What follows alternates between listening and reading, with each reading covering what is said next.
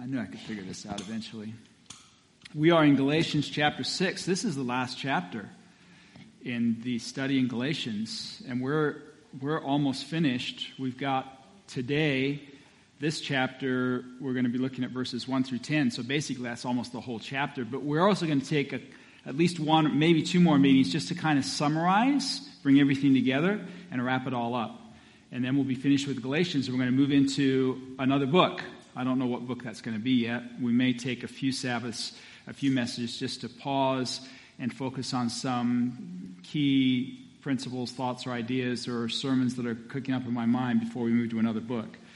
But this has been a great adventure, I think, the book of Galatians. We're going to be talking today a little bit about what Cedric brought up in relation to Eugene Mission. Paul normally closes out his epistles by taking all this intellectual knowledge and this gospel truth and then making it very practical. And so in Galatians chapter 6, that's what he's going to do. He's going to make this truth, these wonderful ideas about the gospel and the power of God and salvation from sin and from its guilt and from its power and from its punishment. And he's going to make that very practical in the way that it transforms our lives and the way that it applies to, number one, our relationships with one another, and number two, doing good to others in the community.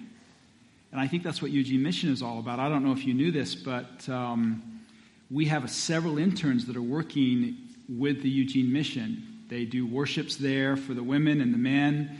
And Jonathan, one of the interns, is very connected with the Eugene Mission. He drives people from the mission to Celebrate Recovery meetings, and he's very connected with the Eugene Mission.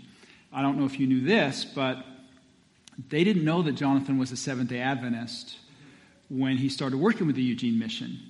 And when they found out he was, they were very skeptical because they don't know a lot about us, unfortunately. But Jonathan has had the opportunity to really spend a lot of time ministering with the Eugene Mission and opening up a lot of doors there for other interns and others who are interested in volunteering there. And there's a number of projects that they do at the Eugene Mission. There are dozens of opportunities to minister there. So if there's anyone here that has an interest in doing that, Jonathan Patton is the one to connect with, and he can get you connected over there. He just has a heart for that mission and what they're doing there. In fact, he told me, he said, I'm just going to share the story because it's fresh on my mind, but it fits with our sermon today, doing good in the community. He said there was a lady that he was connected with, somehow, I think it was through Celebrate Recovery, who needed help moving. She was getting evicted out of her place, and she needed to put all her stuff in storage.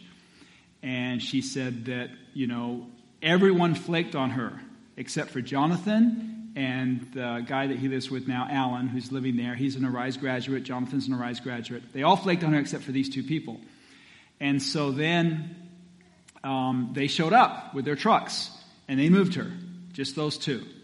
And when they got her all moved, he took her to the mission, and they had one bed left. It's not a room, it's a bed. One bed left in the women's section, and she got a room. So Jonathan got her a bed, and got her moved. And so she talked to Jonathan about this, and she said, I've been watching you for a couple of years. And he said, you've been watching me? And she said, yeah, when I found out you were a Seventh-day Adventist, I started watching you because I was in a relationship with a man who was a Seventh-day Adventist, and he was very abusive. The way that he treated me, and she just said, I just got a really bad taste in my mouth about Seventh-day Adventists. And when I got out of that relationship and left, and then I ended up, being involved with Celebrate Recovery, and then I found out that you were an Adventist, she said, immediately red flags went up, and I started watching you. She said, I've been watching you for 2 years. And she said, this was it. She said, finally, this whole thing where you and Alan are the only guys that show up, and you're both Adventists, and the only guys that show up to move me, and then you give me a bed at the mission. And she said, I just want to talk to you about Adventists again. I just want to pursue that. I just thought that was powerful. And this is what Paul is talking about in Galatians chapter 6. He's talking about not our theoretical knowledge of the truth and the doctrines that we believe, and that we go to church on the right day, and that we understand all of the teachings of the Bible. He's talking about the way we treat people. He's talking about the way that we interact with people in our church and people in our community. Let's pray together as we begin our study. Father in heaven, thank you so much this morning for this opportunity just to study your word and to gain the insight that you have there for us and to learn how to be different people, because we know we're being watched. We're epistles, known and read of all men. And we want those eyes to see you and not our selfish, natural selves. We want Christ to be lifted up. We want him to be the lighthouse for others that he is for us. May this be our witness. As we read these words, may they come home to our hearts. May they transform us and encourage us and buoy us up, we pray in Jesus' name. Amen. All right, Galatians chapter 6. We're going to be dividing it into two parts, Galatians 6, 1 through 10. The first part we'll talk about will be verses 1 through 5, and the second part will be verses 6 through 10. The first part, I think, is primarily dealing with our relationships with one another, especially in the church. So let's read the verses here. Brothers and sisters, if someone is caught in a sin, and you who live by the Spirit should restore that person gently. But watch yourselves also, lest you be tempted. Carry each other's burdens, and in this way you fulfill the law of Christ. If anyone thinks that they are something when they are not, they deceive themselves. Each one should test their own actions. Then they can take pride in themselves alone without comparing themselves to someone else. For each one should carry their own load. Now, what is Paul saying here? First of all, I think it's really important for us to understand that he's using the word brother or brethren. Did you notice that? Brethren. If anyone be... So he's talking about relationships with fellow believers. He's talking about relationships between Christians. He's talking about relationships that are seen within the church when he uses that word. And he's talking about when brothers and sisters are caught in sin. When a brother and sister is caught in a sin, you who live by the Spirit should restore that person gently. And watch yourselves, or you also may be tempted. Now, what does he mean? You which are spiritual. And I find myself that we have many times a higher expectation for brothers and sisters in the church than we do for people outside the church. And so sometimes it's harder for us to be gentle with one another. It's easier for us sometimes to be gentle with people who don't know the truth than it is. And so sometimes I feel like we get more critical of our brothers and sisters in the church when really what they need is they need the gentle spirit, the gentle grace of Christ to help them. And so what Paul is saying here is, you which are spiritual. And then he identifies what it means to be spiritual. I think in the verse he identifies it. He says, first of all, gentle. Be gentle. And then second of all, he says, and be careful that you're not tempted. Because, I don't know if you've ever experienced this, but I have found that being critical and judgmental of someone else about something, I'll find myself in the very same predicament sometime after that. Where the very thing I judge someone else for, I end up failing or falling in. That's what Paul is saying here. He's saying, you need to be careful about the way you judge or criticize someone else because you could fall into the very same temptation, We're all sinners. We all need grace and help, and there are times when each one of us can be overwhelmed. And we shouldn't be looking down our noses at somebody else because they've fallen or they've failed. We should remember how weak we all are, how fragile we all are. And we should, with kindness, with gentleness, encourage and help one another. I think about this when I think about the entire history of the Bible. It talks about the different times when spiritual leaders, for example, like Moses or Paul, and of course, I think of Jesus and Stephen. These were men who were spiritual giants. And when it came to the way they dealt with sin, their attitude and their spirit was, Lord, lay not this sin to their charge. That's what Stephen said when he was being stoned. Lay not this sin to their charge. God said, I want you just to separate from these apostate people, and I'll make you another nation, another denomination, let's say. And Moses said, no, I'd rather be lost. Blot me out of the book. Blot me out of the book. Rather than destroying them, I will die with them rather than being saved without them. The attitude that Paul had in Romans 9, he talked about the fact that, and this comes in the context of him being heavily persecuted by the Jews. And he says, I would rather be accursed from Christ for my brethren, my kinsmen, according to the flesh. All of these spiritual giants had a heart toward the erring and a heart toward the failing that Jesus exemplified when he was on the cross and he was being crucified, and he prayed and he said, Father, forgive them, for they don't know what they're doing. This is what it means to be spiritual. It doesn't mean that we come to church, we do our Sabbath school lesson, we pay our tithe, we act in a certain way. It's more than that. Being spiritual is the way that we interact with people who are failing and falling, the way that we reach out to people who are struggling with temptation, the way that we try to build people up and nurture them in their struggles. So Paul is saying here that we need to bear one another's burdens. And he says this because we belong to a body, the body of Christ. And a body is connected with its parts. Many times when I'm walking at night from my side of the bed, around the bed, into the bathroom, and then back over, I will occasionally stub my toe on a piece of the bed or a piece of the wall or something like that. My toe, when it gets stubbed, when it hits something, my whole body feels that. Ow! Ow! Oh! My toe's connected to my body. And in this way, Paul is saying the church is a body, and all the members are all connected together. And he describes this in 1 Corinthians chapter 12. He actually tells us, he says, the church is like a human body, and Christ is the head. I'm not the head, the pastor's not the head elder's not the head, the deacon's not the head. There's no person in the church that's the head of the body. Christ is the head of the body. So he's the head, and so if we're Christ's body, think about this. We're Christ's body. We have many members, and Christ is the head, and so the members are linked to the head, right? So the body then is totally controlled by the head. Jesus Christ controls each member of the body. So let's say that the stomach says it's hungry. I'm hungry. It's empty and it wants food. So then what? What happens? Well, it sends a message to the head.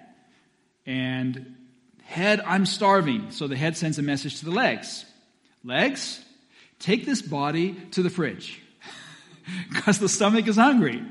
So the head is telling the legs to do something for the stomach. What do the legs say? Yes, Lord. I'll take the body to the fridge, right? And once the body gets to the fridge, do the legs open the door?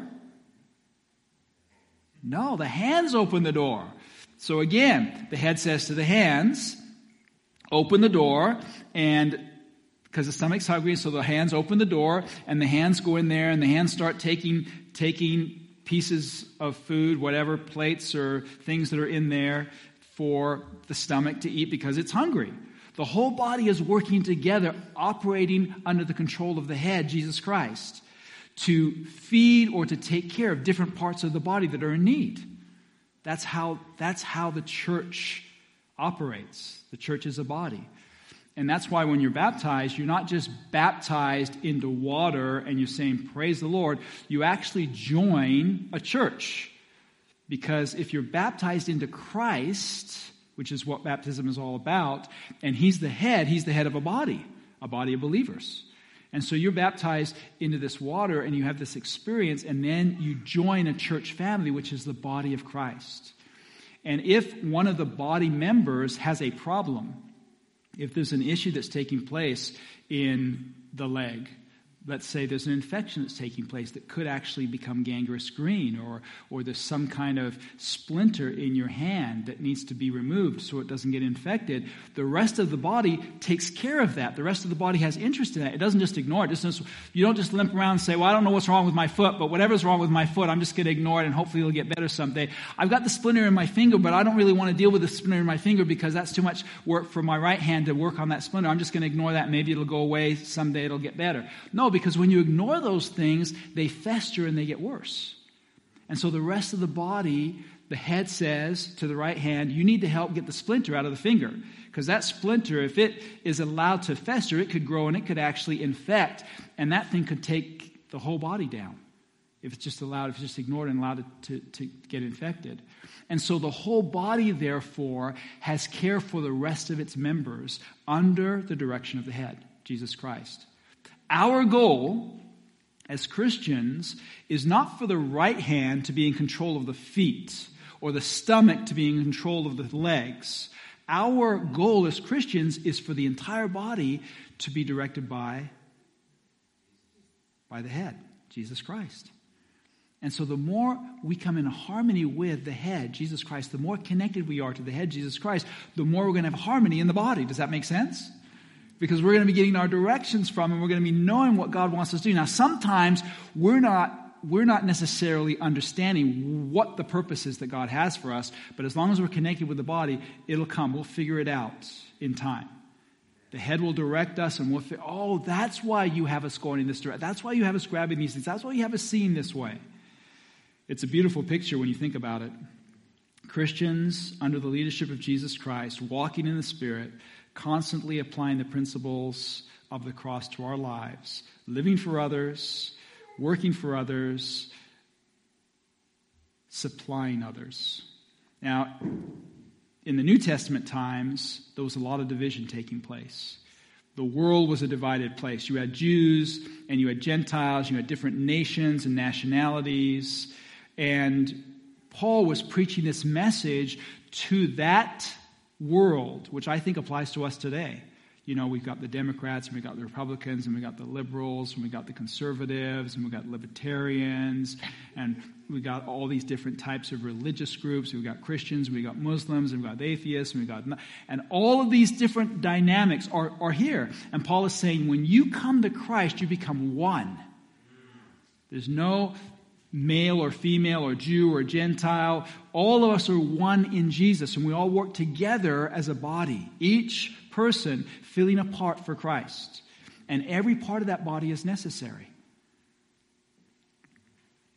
Then talking to his disciples in John 13, and I love this, Jesus says, in the context of this whole idea, a new commandment I give you, that you love one another as I have loved you, so must you love one another. And by this will everyone know that you are my disciples, if you have love one for another. A lot of times as Christians, and even as Adventists, we identify ourselves by certain doctrinal teachings. Seventh-day Adventists. Oh, you guys, Seventh-day Adventists, you're the ones that go to church on the seventh day, and you're the ones that believe in the second coming of Jesus. But there's one verse that stands head and shoulders above every other in the Bible for identifying Christians. And that is John chapter 13, verses 34 and 35. By this shall everyone know you're my disciples, if you have what? Love for one another. Oh, you guys are the ones that love each other. That's who you guys are. That's the church that I've been looking for. I've been looking for the church that fits this description that God gives right here. And that's what Paul is talking about in Galatians chapter 6. He's talking about a church that has the spiritual care and nurture for one another, that thinks about their own weaknesses and failures and reaches out when a brother errs or sins, reaches out when a sister falls or fails, reaches out to nurture them and to build them up and to encourage them, to pray for them. There are a number of principles here that are outlined, and we won't go into all those details, but we spend a lot of time going over these principles in our discipleship ministry class. The principles that Paul outlines here, what we call of conflict resolution, of working through different differences and conflicts and bringing reconciliation out of those conflicts.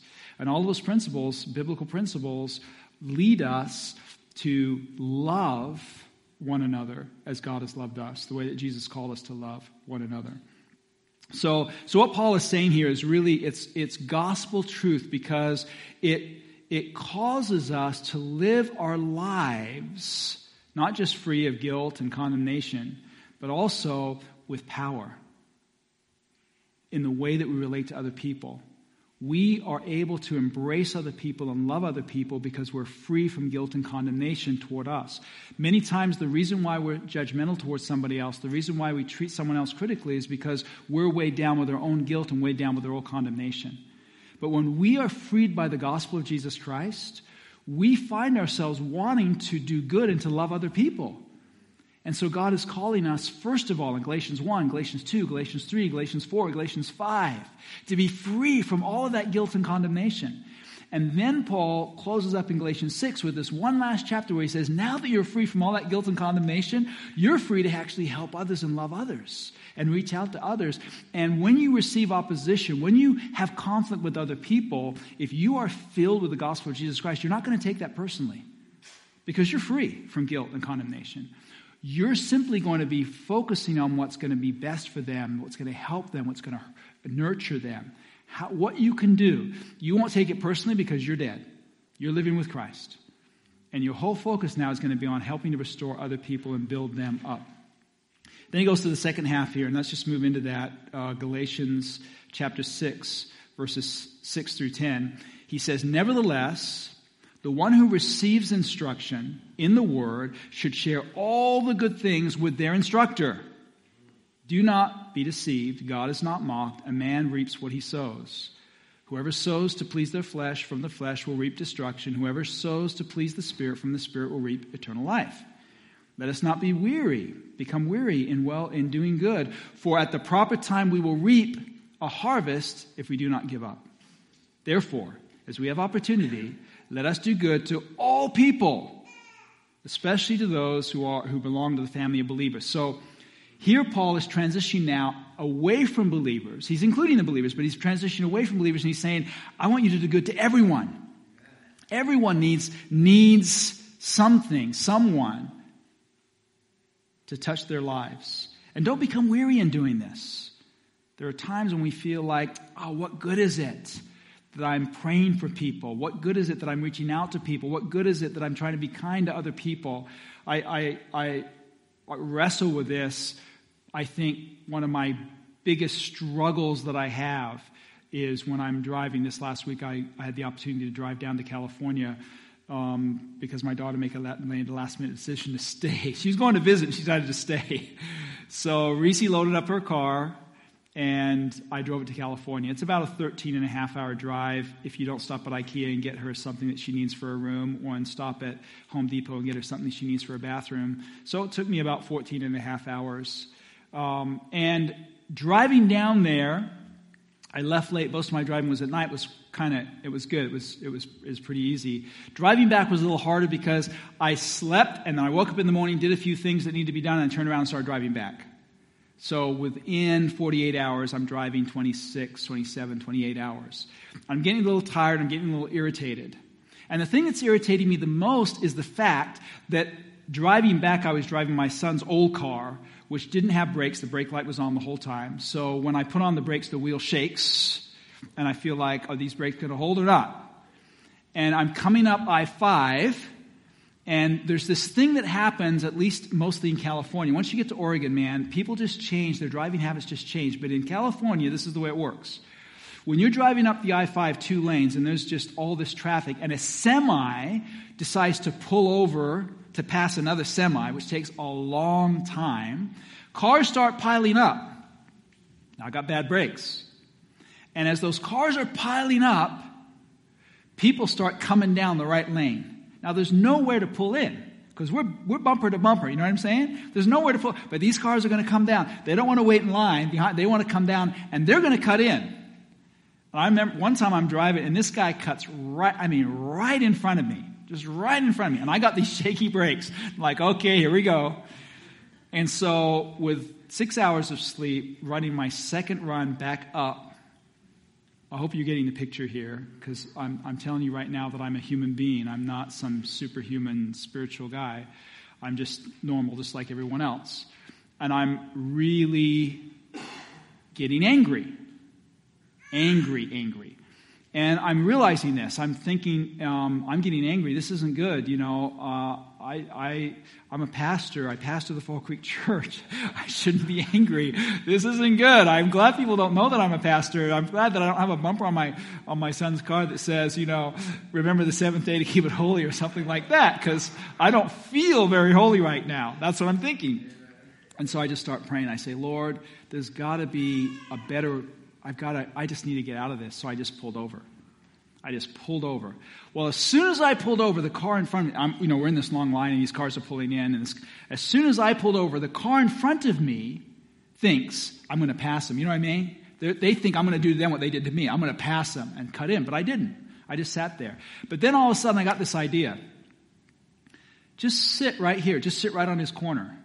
In other words, block the lane so that no more cars come down, right? Just stay there until the truck passes, and that will help all the people in this row. No one's going to come down this lane and start cutting in front of them. So you're going to actually do good for all these people, and you're going to have peace of mind yourself. So that's what I did. I just sat there. I didn't try to get in front of him. I just sat there. And of course, all the cars, once the truck passed, all these cars are coming down, and I didn't care. I lost my place. So what? All these cars come down. When they're all done, I pulled over, past the truck, and I said, that's what I'm going to do every time. So from then on down the road, that's what I did. Truck would pull out. I would just pull over, and I'd stay right in the corner there. And I just felt like I was a do-gooder because, I was sacrificing myself and my spot in the line to help all those people in front of me so no one came down and cut in front of them. And I felt good. I was like, praise God.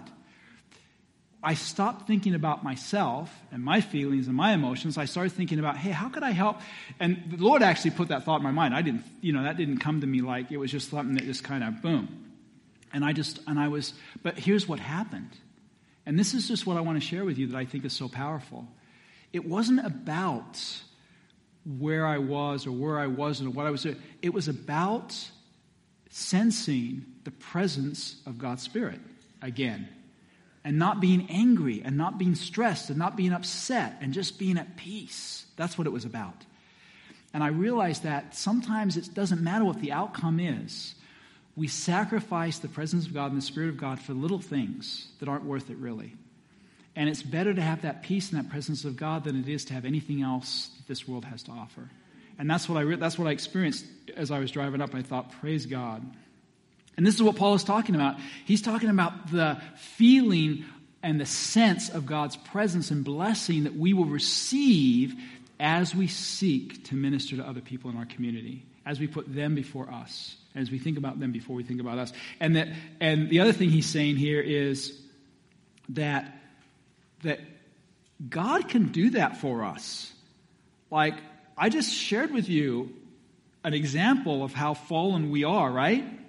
And God can actually come in and take over and do something for us that's surprising and unexpected and take us totally out of that situation.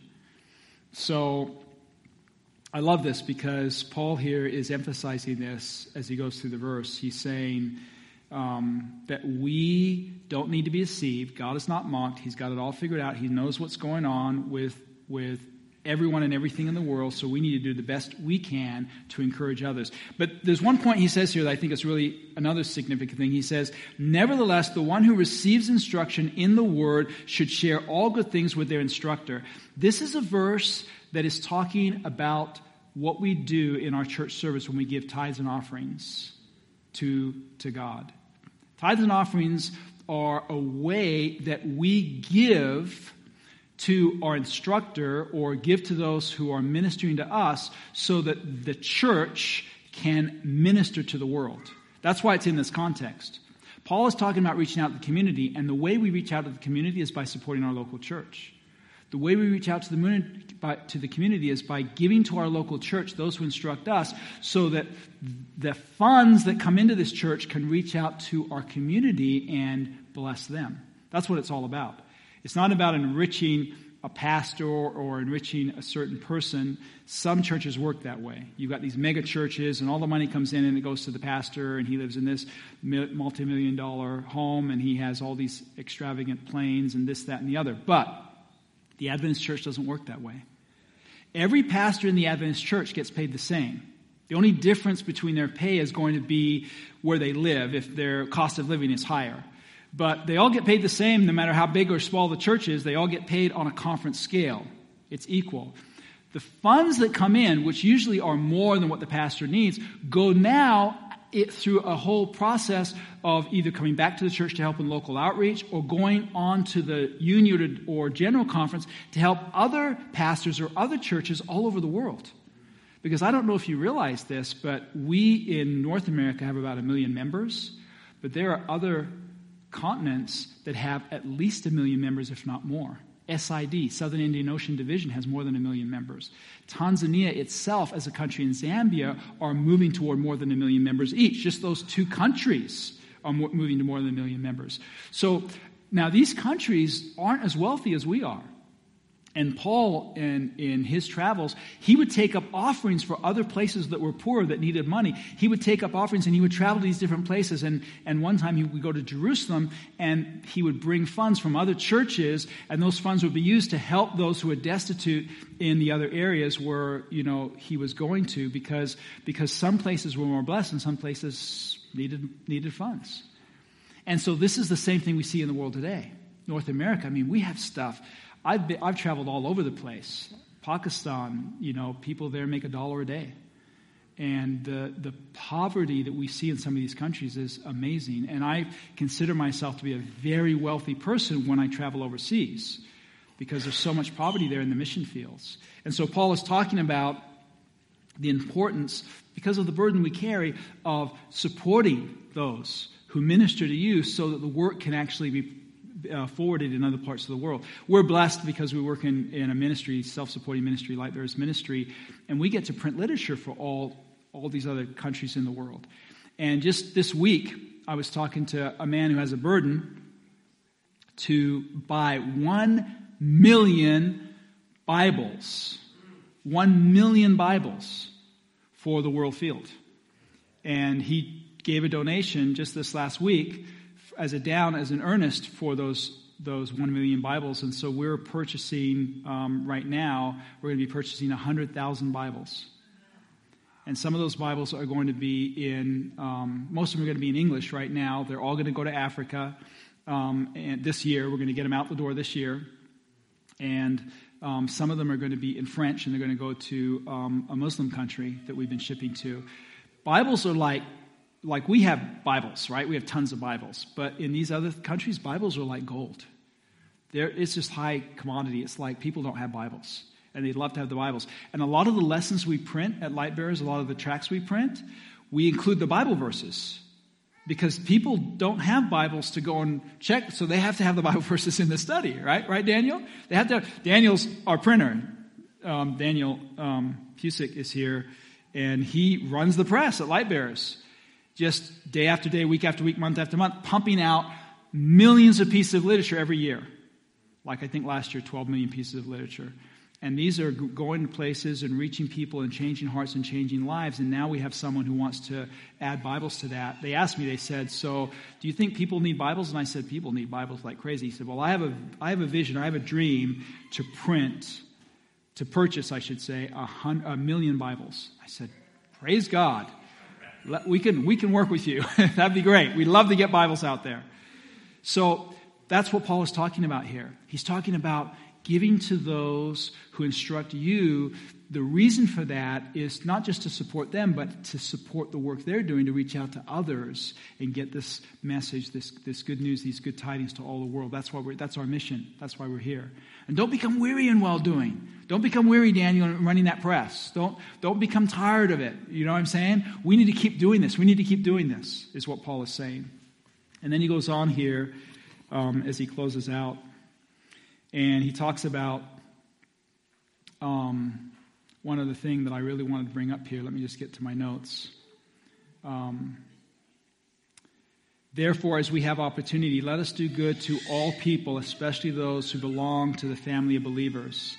So, doing good to all people is the evidence of the power of the gospel. And there's a quote that I want to close with, and it's found in Ellen White's writings. I'm not sure where, but this is what it says. A kind, courteous Christian is the most powerful argument in favor of the gospel that can be produced. A kind, courteous Christian. And I know that I fall short of that. Like I explained to you on my drive home, I was falling short of that. But I know that God forgives us, takes the guilt away from us, transforms us, and then causes us to actually be good to people that we were upset with just a few minutes ago. He does that work in us.